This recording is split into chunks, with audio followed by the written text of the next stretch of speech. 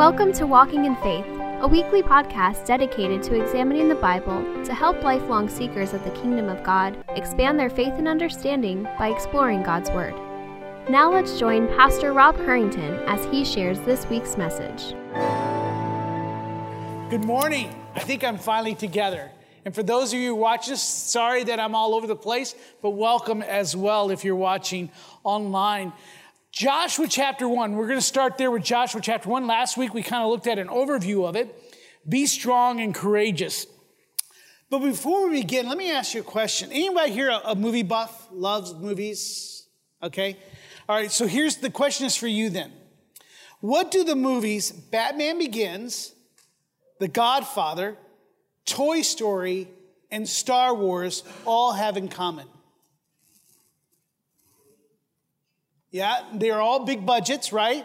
They all did well at the movies. They're fan favorites. They're high on the list. What do they all have in common?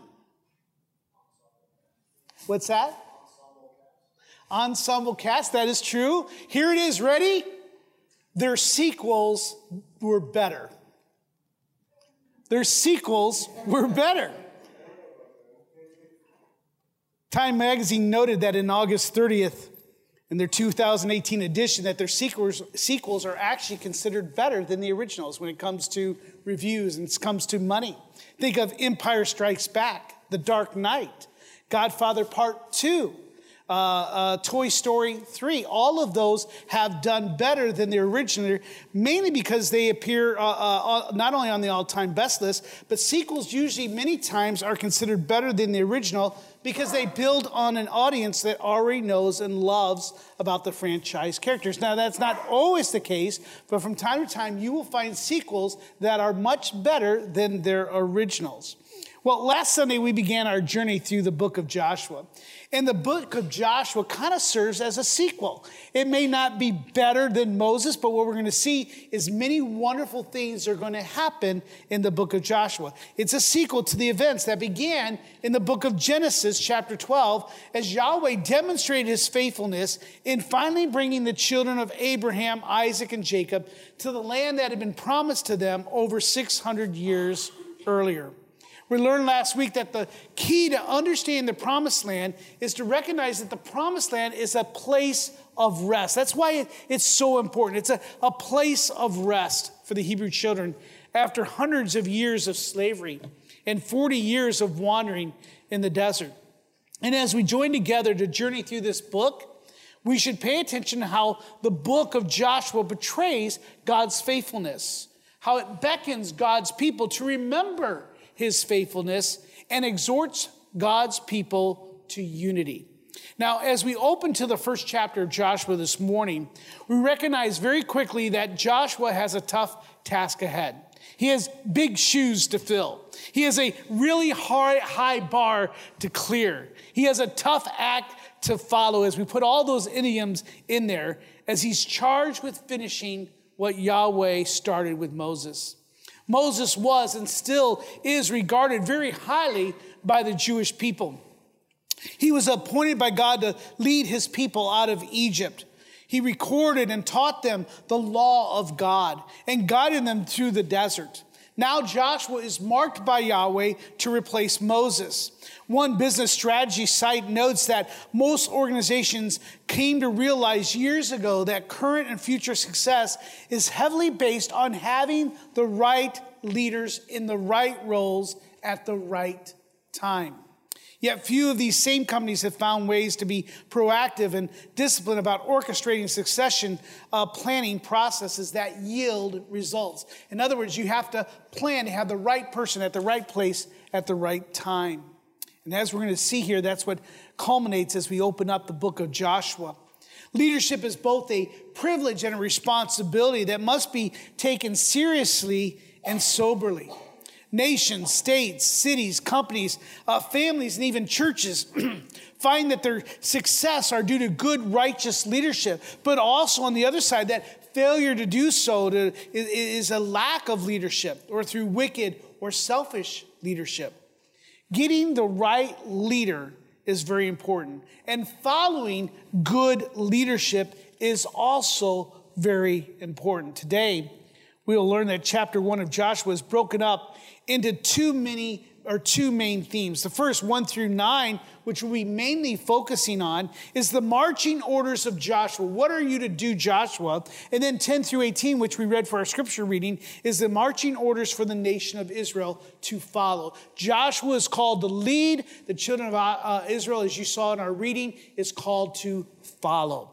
So with that, Joshua chapter 1, we're going to read verses 1 through 2. We read it last week, but we're going to start again with that.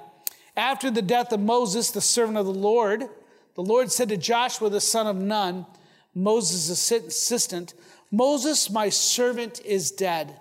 Now therefore arise, go over this Jordan, you and all this people, into the land that I'm giving to them, to the people of Israel. Once again, Father, as we traverse back into an ancient text that is thousands of years old, in a people that are far removed from us, in a land and a time that would be difficult for us to understand. You've called us to read your word, to learn from it, to expect it to be profitable to us. So, Father, we want to do that this morning. I thank you for the story of Joshua. I thank you for how it has been translated and transmitted through time for our good and for our benefit. And Lord, may your Spirit do its work, Father, that you may call us to lead as you call us to follow. In your name we pray. Amen. It's actually apropos that this turned out being on Father's Day. You're going to find that there are many things with Joshua and leadership that a father needs to do. That wasn't by plan. It's just the way that God works things out. But as you look at here and you look in the Bible, when you look at people like Joseph, Nehemiah, and Daniel, and then you come to Joshua, these people, these men are usually considered the epitome of leadership. Many biblical leadership trainers will use these men to train us how to lead and train us how to guide people. And we have much to learn from these men who Yahweh calls in his service. One old saying goes this way: when God calls, he also equips. When God calls, he also enables. When God calls, he provides. And when he calls you, he will qualify you. I'm sure there are many times that you feel like, I am not qualified. I am not able to do this job. This is something different. And I can almost assume that Joshua might have had those same types of thoughts. As Moses is heading up to that mountain, knowing that they were not going to see Moses again. I'm sure that there were doubts in his mind. He's been traveling with these people for over 40 years. They've been a rebellious and stiff-necked people, even the second generation of Israelites. And he says, now I've got to attack a land that their parents were afraid of.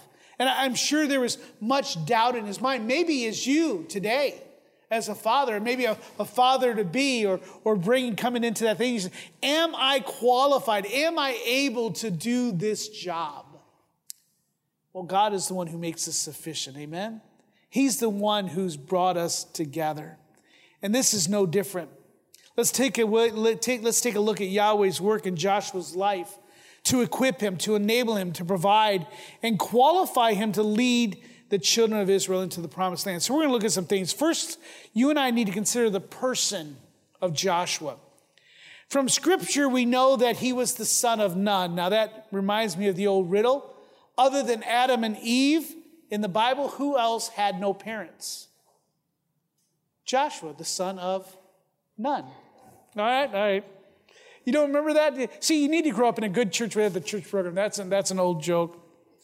Originally, his name was Hoshea, which means salvation, but was later changed by Moses. The name Joshua means Jehovah is salvation and is the same word, the same name in Greek as Jesus, as we know as Jesus. And you're going to see Joshua very well points to Christ many times in this book. He was born a slave in Egypt, but now he becomes the conqueror of Canaan. He became Israel's leader at the age of 85. Could you imagine that? We're retiring at the 60, 65, 67. He starts his job at age 85. He led Israel for 25 years. He was in war. He died at the age of 110. And he and Caleb, as you might recall, were permitted to live in Canaan because they were faithful in giving a good report of the land. So here is a man of integrity. A man who was used to hard work, a man who was prepared for this job. Now, secondly, that leads us then to the preparation of Joshua. We need to see that Scripture tells us that Yahweh has been preparing Joshua for some time. Take your Bibles and turn back to the book of Numbers. Numbers chapter 27, just over a couple books back from Joshua. From Exodus to Deuteronomy, we learn that Joshua had led the victorious battle against the Amalekites. He had accompanied Moses to the mountain of God. He has served as the assistant to Moses since the early days of Egypt. He was one of the original spies of the land of Canaan who gave a good report. He was faithful in following the Lord, and he was full of the spirit of wisdom. Now, as you look at Numbers 27, verse 18, we read that he was also commissioned by Yahweh, Moses, and the leaders of Israel, and filled with the Spirit of God well before this day. Look at 27, verse 18. So the Lord said to Moses, "Take Joshua, the son of Nun, a man in whom is the Spirit, and lay your hand on him. Make him stand before Eleazar, the priest, and all the congregation, and you shall commission him in their sight. You shall invest him with some of your authority, that all of the congregation of the people of Israel may obey him. And he shall stand before Eleazar, the priest, who shall inquire for him by the judgment of the Urim before the Lord. At his word they shall go out, and at his word they shall come in, both he and all the people of Israel with him, the whole congregation." So God had been preparing Joshua for this for the entirety of his life. And we see this especially in these last 45 years of following Moses. He is ready to do and prepared to lead the children of Israel. Thirdly, we see Yahweh's purpose for Joshua in verse 2. Look at verse 2 once again. "Moses, my servant, is dead," Yahweh says. "Now therefore arise, go over this Jordan, you and all this people, into the land that I'm giving to them, to the people of Israel." Now, you have to remember that Moses did not get Israel to or through the finish line. He got them to the promised land, but not into the promised land. He was not able to get them to the finish line because of his anger. His anger led to his denial of the access into the promised land. And you and I need to, let me very quickly, just an editorial note on fathers, we need to make note of this. The Bible says that the anger of man does not lead to the righteousness of God. He tells us as fathers not to provoke our children to wrath or to anger.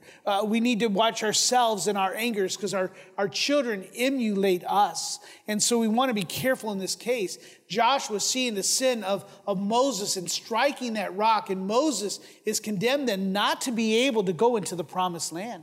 He was able to see it from afar, but he was not able to go into it. He says, "You broke faith with me in the midst of the people of Israel," God says to Moses, "because you did not treat me as holy in the midst of the people of Israel.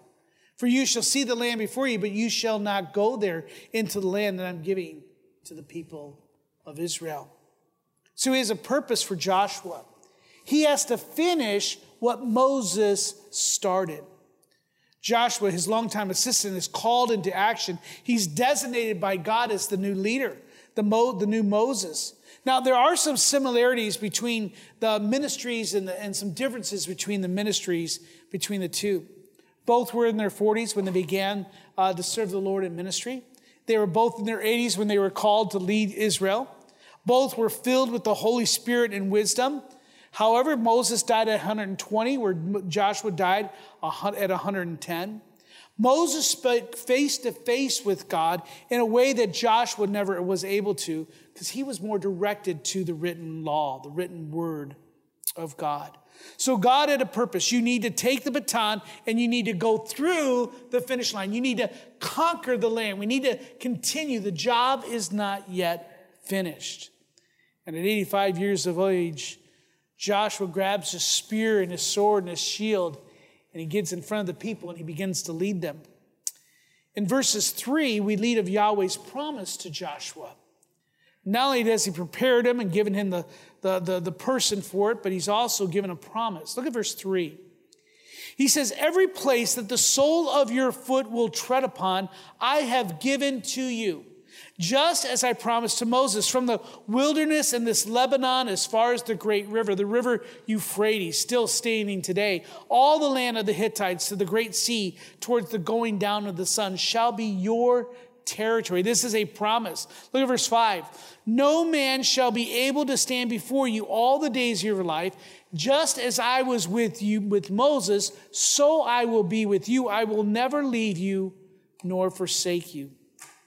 This promise is fulfillment of the promise that was given to Abraham back in Genesis chapter 12. Look on the monitors, I believe. I have a map, and there you'll see there in the green and a little bit of the gray, you'll see all the land that was given to Israel at that time. It was all inhabited by very wicked men, the Canaanites, and you'll see that there's two tribes were on the what we would say the east side of Jordan, while the rest are on the west side of Jordan. That is that time, and it goes all the way up, further up to Iraq, where the Euphrates River is, and almost all the way down to Egypt. This is a land, he says, I am promising to give this all to you. So God is giving him a promise. This land is an unconditional, eternal promise of ownership. And I want to say this again, because many times this can be missed. For many people, the land, the promised land is very important, and it is. It's important even today. But what we see is unconditional is the promise of ownership. Israel will always own the land. But what we see in Scripture is the possession of the land is conditional on their obedience.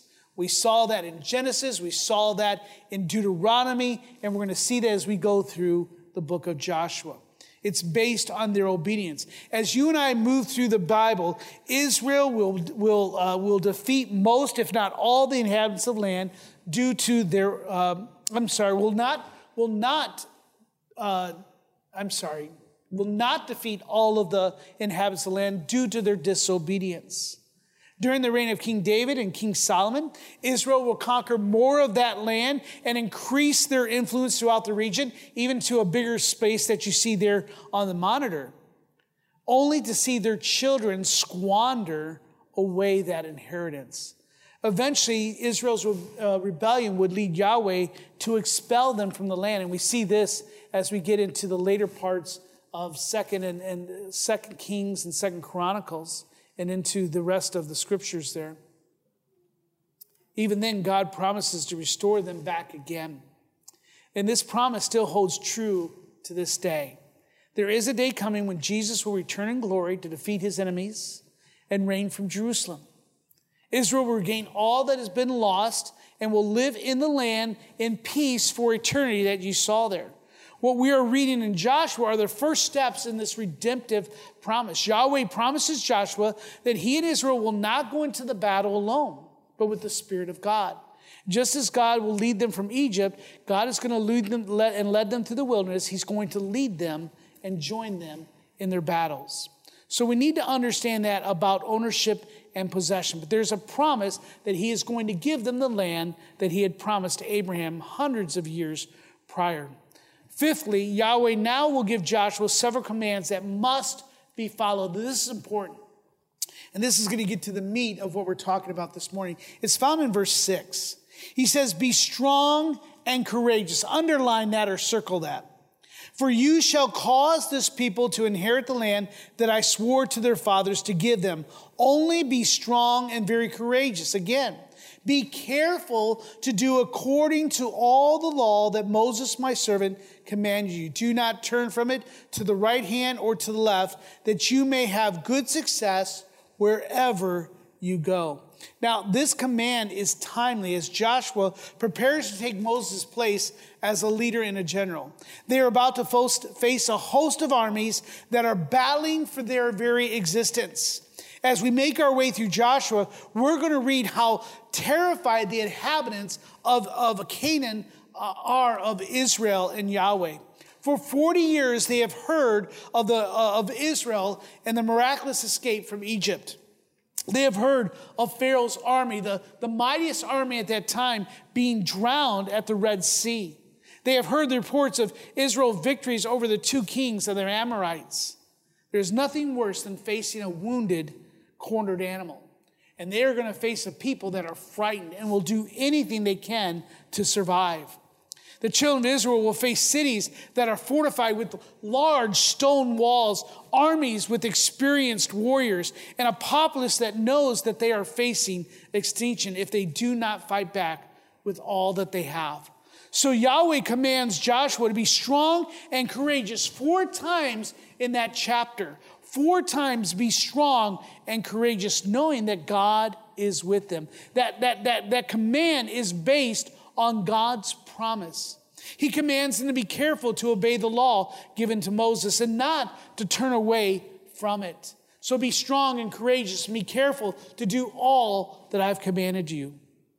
Lastly, as we just look at verses 8 and 9, Yahweh instructs us on the importance of the word of God. Look at verse 8. Yahweh says, the book of law, speaking of the Mosaic law, shall not depart from your mouth, but you shall meditate on it day and night, so that you may again be careful. Again, you may want to circle that. To be careful to do according to all that is written in it. They're not to take out bits and pieces that they do not like, or maybe they do not understand. He says, for then, if you do those things, for then you will make your way prosperous, and then you will have good success. Have I not commanded you? Be strong and courageous. Do not be frightened and do not be dismayed, for the Lord your God is with you wherever you go. God wants to make sure that once they enter into the promised land, into the battlefield, that they not forget the law that was given to them in the wilderness.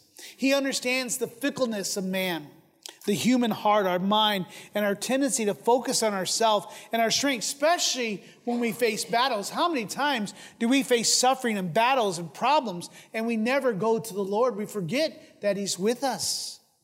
We're quick to forget and neglect God's word. It's the last thing that we pick up and look for counsel when times are dire. But God is warning that they'll only find success if they adhere to the words of God. They will only find courage not in themselves, not in their armies, or even in their victories, but in the fact that God is with them all the way. Now, there's several golden nuggets that we can glean from this passage this morning. This book is recorded for our edification and information to lead us into a deeper trust in God that results in worship. I want to give you 3 things that you and I must consider. Number 1 is God provides leadership to guide His children. This is something that's timeless, not just for Joshua, but He's given us these principles. God always provides leadership to guide His children. The children of Israel had to have been devastated when Moses died. For those getting ready to enter into the promised land, he was the only leader that they had known all their lives. They had been following him for 40 years. And it's not uncommon for nations and businesses and churches to struggle and even diminish when a popular, powerful leader dies or leaves. One Business News Online reports that the death of a company's founder is an emotional as well as a financial blow, as many times sales plummet and jobs are cut as people are looking, who will guide us? Who's going to provide the direction? And many times when there's a death or there's a change in leadership, the overall performance of workers can be impacted after a founder dies due to the leadership effect. What's our next step? Who will lead us? We can imagine these things. We see them every day in our own world. We see them in our families with the death or loss of a father in a family. In this case, God had a plan, one that He had determined before the foundation of the world. In His infinite wisdom, He had sovereignly created and placed Joshua in this position that would make him be ready to assume leadership from Moses from day one. Joshua, as you and I look at this, exhibits 3 great qualities as we go through this book. He has an obedient faith in God. He understands who God is, and God has proven Himself. He has great courage as he stands against greater foes in numbers than he is. He also has a dedication to God and his word. So when God has given them his instructions, these are already things that Joshua has already been living through. And I want to share with you, fathers, parents, moms, is we need to be men and women like that. We need to be parents who are obedient to God, who have the courage and strength to follow God's word. I wonder what type of leadership many churches would have today if something were to happen to their leader. Think of Canada. Just last week, another pastor in Canada was arrested because he was holding services. The thing is they had already locked his church, so they couldn't meet in their church. So they went out in the woods to have their service out in the open. Canada sent out a helicopter to find them, located them, and arrested him the next day. Today, their pastor is still in jail, but guess what that church is doing? They're meeting. I pray that if something were to happen to me suddenly, that there would be men that would stand up and say, we'll lead. That we have the courage, we have the faith that we're to continue. God always provides leadership to guide his children. Dr. Vernon McGee, speaking of Joshua, says that Joshua is a man of prayer, of courage, of dependence upon God. Fathers, is that defining you? If not, then you need to be a Joshua.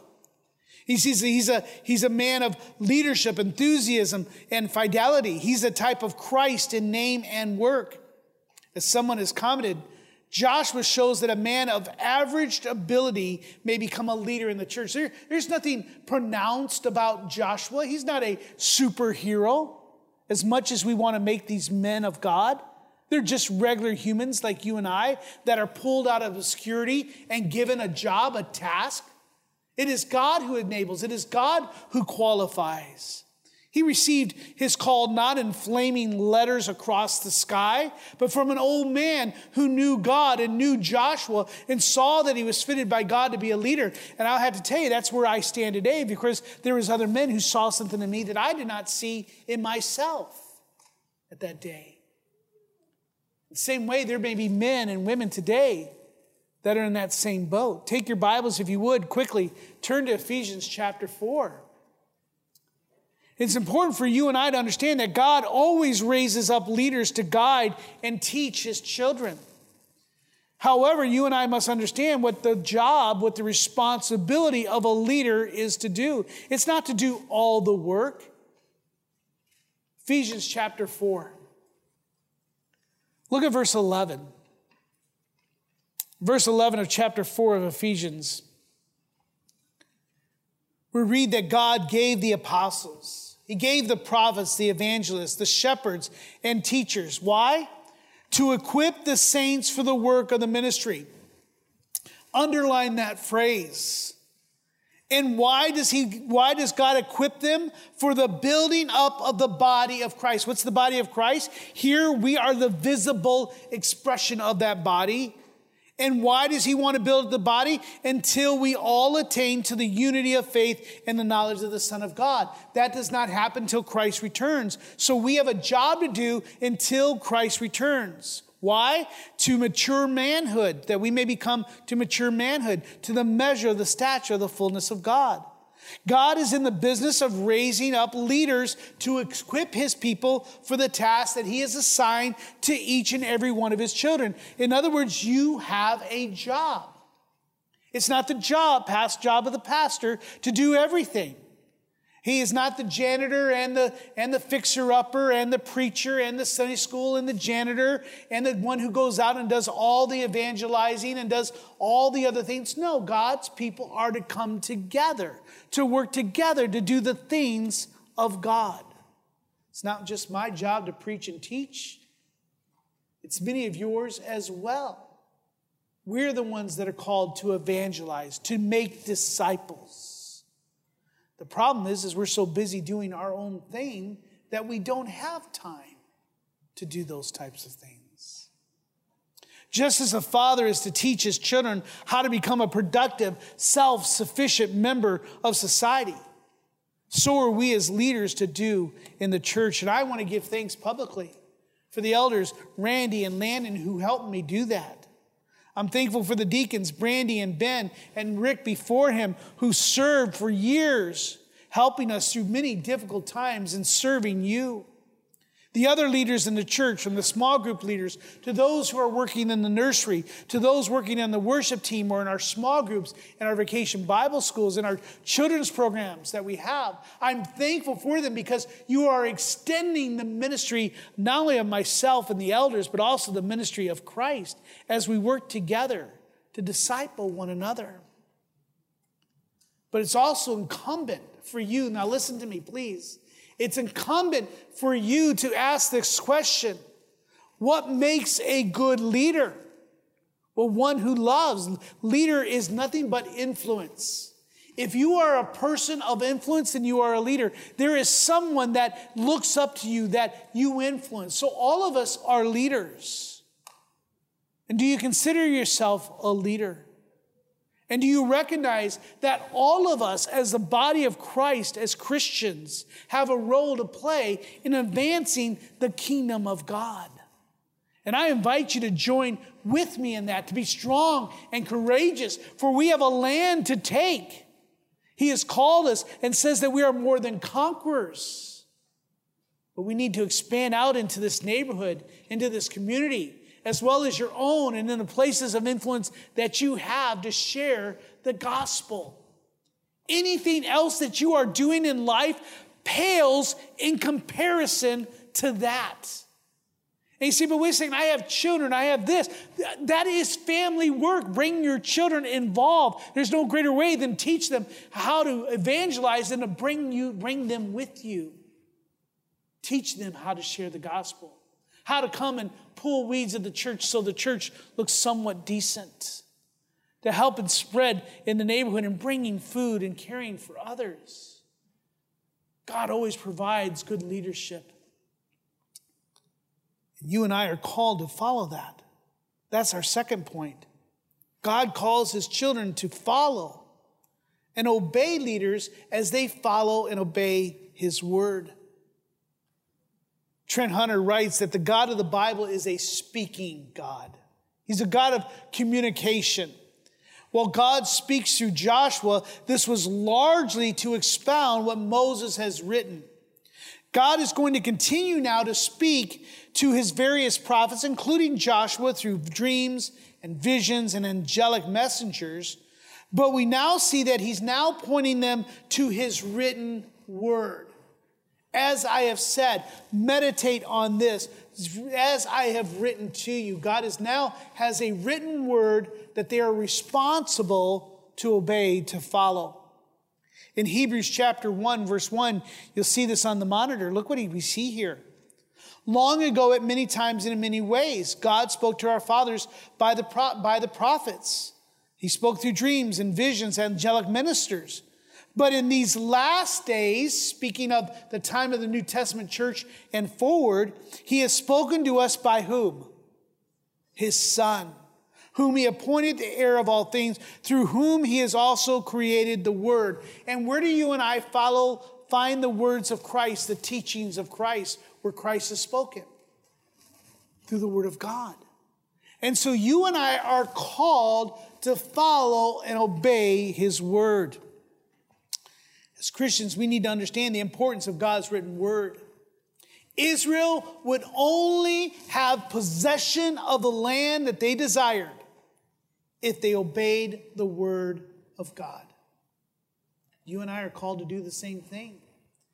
We can't cut out, we can't erase part of it, we can't ignore it, we can't neglect part of it that we do not like. We must accept it all as God has spoken to us. In Colossians chapter 3, verse 16, we are commanded to let the word of Christ dwell in you richly, teaching and admonishing one another in all wisdom, singing psalms and hymns and spiritual songs with thankfulness in your hearts to God. In Hebrews chapter 4, verse 12, we read, for the word of God is living and active, sharper than any two-edged sword, piercing to the division of soul and spirit, of joints and of marrow, and discerning the thoughts and the intentions of their heart. Nothing can do the work of the Holy Spirit through God's word.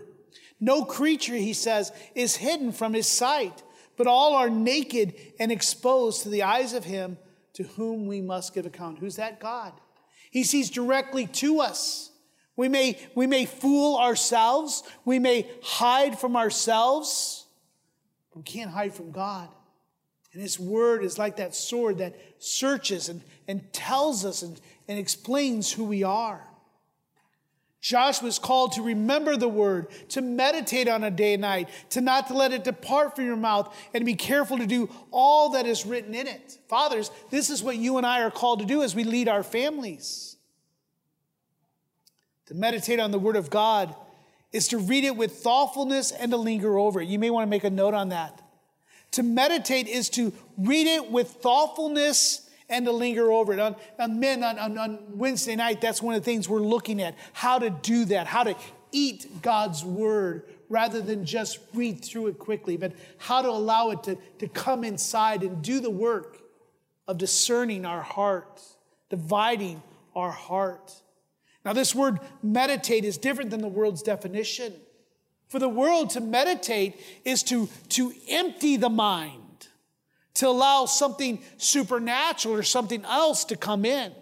But the Bible calls us to fill our mind. And you and I are very good at filling our mind, right? That's why we have apps. That's why we have Facebook, Twitter, Instagram. How many of you can stand in silence any longer without looking at anything, without imbibing some type of information or images? The problem is we're filling our mind with garbage and wondering why we're getting garbage out. We have those things where our children will all of a sudden utter a word and we think, wow, where in the world did they learn that word? Most likely from you. Garbage in, garbage out. Why is my child acting like that? Well, you got a mirror around? Because we need to understand that. Let's fill our mind with the Word of God. For it's only through Scripture that you and I can be prosperous and successful in our endeavors. However, many of us want to be successful and prosperous in endeavors that have nothing to do with the kingdom of God. The Bible is inerrant, meaning it has no errors in what it speaks of. It is clear. He's written so that we can understand. It is necessary in the fact that you need it. Without it, you are lost. And it's sufficient, meaning that it tells us all that we need to know for things that pertain to life and godliness. All of the wisdom that you need is found in God's word. All of our battles take place in the mind, in our affections and our will. Now you think, no, my spouse, I'm living with the spouse. We're sleeping in the same bed. That's who my enemy is. That's untrue. Your enemy is not your spouse. It is not your children. It's not your in-laws. It's not your family. It's not your boss. It's not the world. It's not with government. The enemy is in your mind. It's yourself. It is Satan who is seeking to control you. That's why the Apostle Paul writes in Philippians 4:8. You see it here in the monitor. Finally, brothers, whatever is true, is honorable, just, is pure, is lovely, commendable. If there's any excellence, if there's anything worthy of praise, think about these things. What are you to fill your mind with? Anything that follows this description. Now, this right now has just wiped out your queue on Netflix. And maybe many of the people that you follow on social media. Are they promoting these things that God is saying is true, is honorable, just, pure, lovely, commendable? Excellent. So God calls his children to follow and obey his word. Thirdly, God is always with his children. Knowing what they are about to face, a 25-year struggle to clear out the inhabitants of Canaan, God gives them words of encouragement. Be strong and courageous. God repeats this 4 times in verses 6, 7, 9, and in verse 18. Be strong and courageous. But he also encourages them by stating this, just as I promised. Now, what have you and I learned about God's promises? They always come true. He keeps them. He follows through. He is faithful. Now, that's hard for you and I to understand because we've had our parents, we've had others make us promises, right?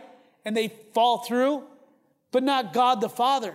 There is not one promises. It says all the promises of God find their amen or their agreement or their yes in Jesus Christ. So he says, just as I promised, he will do it. He also says, I will be with you. You need to recognize that. Even in your secular world, in your life, God is never outside of you. He is with you. Especially if you're a child of God, he is with you. He also says, no man shall ever be able to stand against you. Yeah, somebody might be able to deck you and put you out. But God is the avenger, right? Vengeance is mine, saith God. Justice will be done. So no man can stand against the man of God. We are more than conquerors, he says. But then he also says this, I will never leave or forsake you. And I don't know about you, but there have been times where I felt like I've been left or forsaken. It's not a good feeling. But God would never leave you nor forsake you. Make a mental note of this. As a child of God, you cannot out-sin God's grace. Like the father of the prodigal son, he's always the initiator who runs to us, embracing us, covering us with kisses, offering us grace and forgiveness and restoration. Can't wait till we get to that section next year or the year after in Luke chapter 15. From this, we are encouraged to not be afraid, to not to be anxious or fearful in our service for the Almighty. And when I say for service to the Almighty, you need to recognize that your job, your employment, your job as a parent, your job as a spouse, your job as just as a human being is always in the service of God. All that you do.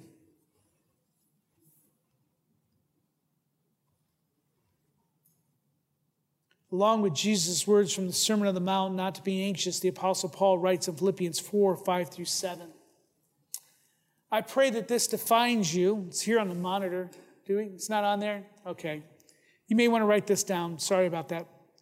Philippians 4, 5 through 7 says, let your reasonableness be known to everyone. If we were to ask, hey, does this person seem reasonable to you? I pray that they would say, yes, he's reasonable to me. It says, let your reasonableness be known to everyone. The Lord is at hand. Do not be anxious about anything, but in everything by prayer and supplication with thanksgiving. Let your requests be made known to God, and the peace of God, which surpasses all understanding, speaking of the world, speaking of our understanding, will guard your hearts and minds in Christ Jesus. So he can give us that type of peace, but that calls us to go to the Word of God, to follow his words and commands. I will agree that there's much to be fearful in this world. Many things to cause us to be anxious. I believe we now live in a world in which there is more anxiety and fear than any other time before. Why that is, I do not know, but it seems that there is more and more. I truly believe that it's one of Satan's most successful strategies. If he cannot take away your salvation, if he cannot paralyze you with guilt and shame, he then will strike at your mind with fear and anxieties, keeping you focused on anything but Christ. It's hard to focus on the Word of God when we're fearful and we're filled with anxiety. It's difficult to trust in his promises when we're focused on the inside, when we're fearful. To endure suffering as a good soldier of Christ. Yet in 1 Peter chapter 1, 7 through 9, the children of God are to be faithful in casting all your anxieties on him because he cares for you. He says, be sober-minded, be watchful. Your adversary, the devil, prowls around like a roaring lion seeking someone to devour. He calls us to resist him, being firm in our faith, trusting that God is with us, that he will not forsake us, that he will be with us just as he promised. And let me tell you, this should not be done in isolation, though. Once again, this is the power of the covenant community of God's church, of why we call you to membership. It calls us to weep with those who weep, rejoice with those who rejoice. We are called to encourage the faint-hearted, to help the weak, and be patient with them all. We're to come along and walk alongside them. You can imagine as he's taking these, several million Israelites, they are together facing an obstacle much larger than them, but they are realizing that they are together, following a man of God, banking on the promises of God, looking forward to the promises of God. Dr. Vernon McGee writes that God encourages Joshua and he introduces and initiates the nation into a new way of life. No longer are they the slaves as their parents were in Egypt. No longer are they wandering in Egypt or wandering in the wilderness as they are of their youth. Remember, all of them are under 40 or just a little bit above 40. They have a new way of living, of life. Instead of wandering looking for manna, they are now going to have to pick up arms and attack men. They are going to have to fight for their lives. They are going to reap benefits that are overwhelming in a land that was flowing, as we say, with milk and honey.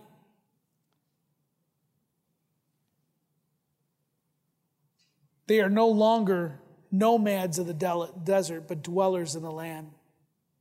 With that, Dr. Vernon McGee then points to Colossians chapter 3, where we see that like the children of Israel, you and I are called to put our minds, our hearts, and our will and our energies into striving for that place of rest that God has promised us as believers. We too have a place of rest. And you and I are called to follow our leaders, Christ, and to obey the word of God and to be trusting in his promises. As he says there in Colossians, he says, if you have been raised with Christ, if you're a believer, then you and I are to seek the things that are above. Just as Israel, they were not to seek the things that are in desert. They were not to look back to Egypt, but they are to seek the things that were in Canaan, where Christ is. He says, seated at the right hand of God. He then says, not only seek the things that are above, but he also says, set your mind on the things on above. In other words, don't think about the manna you had. Don't think about the food or the work or the security you had in Egypt. Think and set your things on the things where God is sending you. You and I need to do the same thing. It's on the new earth. That's our promised land, so to speak. Not on things of earth.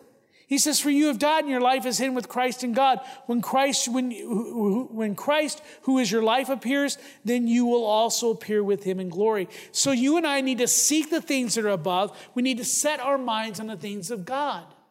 Be strong and courageous as you and I are journeying in this life. But we're to move forward to that place of rest that God is being kept for us. No matter if you're called to be a leader or a follower, Christians are called to be strong and courageous today as we advance the kingdom of God one heart at a time. To that end, we must be busy preparing, serving, battling, and leading. Faith, as I've said before, is a bold obedience to God's word. I'd like to add one. I did this several years ago to the men's retreat. Faith is not only bold, but it's also courageous obedience to God's word. Faith is bold and courageous obedience to God's word in defiance of circumstances and consequences. So let's be men and women of faith. Whether we are leading, we're called to leadership, or whether we're called to follow. Let me close with one last scripture. It's found in Hebrews chapter 13, I believe. Do I have that up there? All right, Ben. All right, so I didn't do too bad. I just only missed one. Look at what he says. He says, keep your life free from the love of money and be content with what you have. That's just a little advertisement real quickly for the ladies' retreat coming up in August on contentment. Keep your life free from the love of money and be content with what you have. For he has said, I will never leave you nor forsake you. There's that promise once again for Christians. So that we can confidently say, the Lord is my helper. I will not fear. What can man do to me? Taken straight from the book of Joshua, given as a promise to you and I. May we do so today as we follow and lead and obey God's word. With every head bowed and every eye closed, I'm going to ask Randy to go ahead and come on up as well as the worship team. And I want you to just take a moment to pause and consider what we've just read. Be courageous and strong. Be strong and courageous. Whether you're leading, whether you're following, let us be committed to God's word, trusting that God is with us at all times. If any way that you doubt that, I pray that you would ask him to come and confirm that for you. If you haven't followed Christ, then I would call you to do so. For Christ has made it possible that we can be reconciled to God. Not possible, but he has made it a surety, I should say. I pray that you would come to him today. Would you pray and then respond to the Holy Spirit's work? Be strong and courageous. With every head bowed and every eye closed, Randy, would you come and lead us in our pastor's prayer? We hope you have enjoyed this week's message. We encourage you to share it with others. If you have any questions or comments, please email us at info@orangevilla.org. Be sure and join us for next week's message by subscribing to this podcast. To learn more about our ministry, submit prayer requests, or to find ways you can help share the gospel, visit us online at orangevilla.org. Till next time, we hope the grace and peace of God's love be ever present in your life.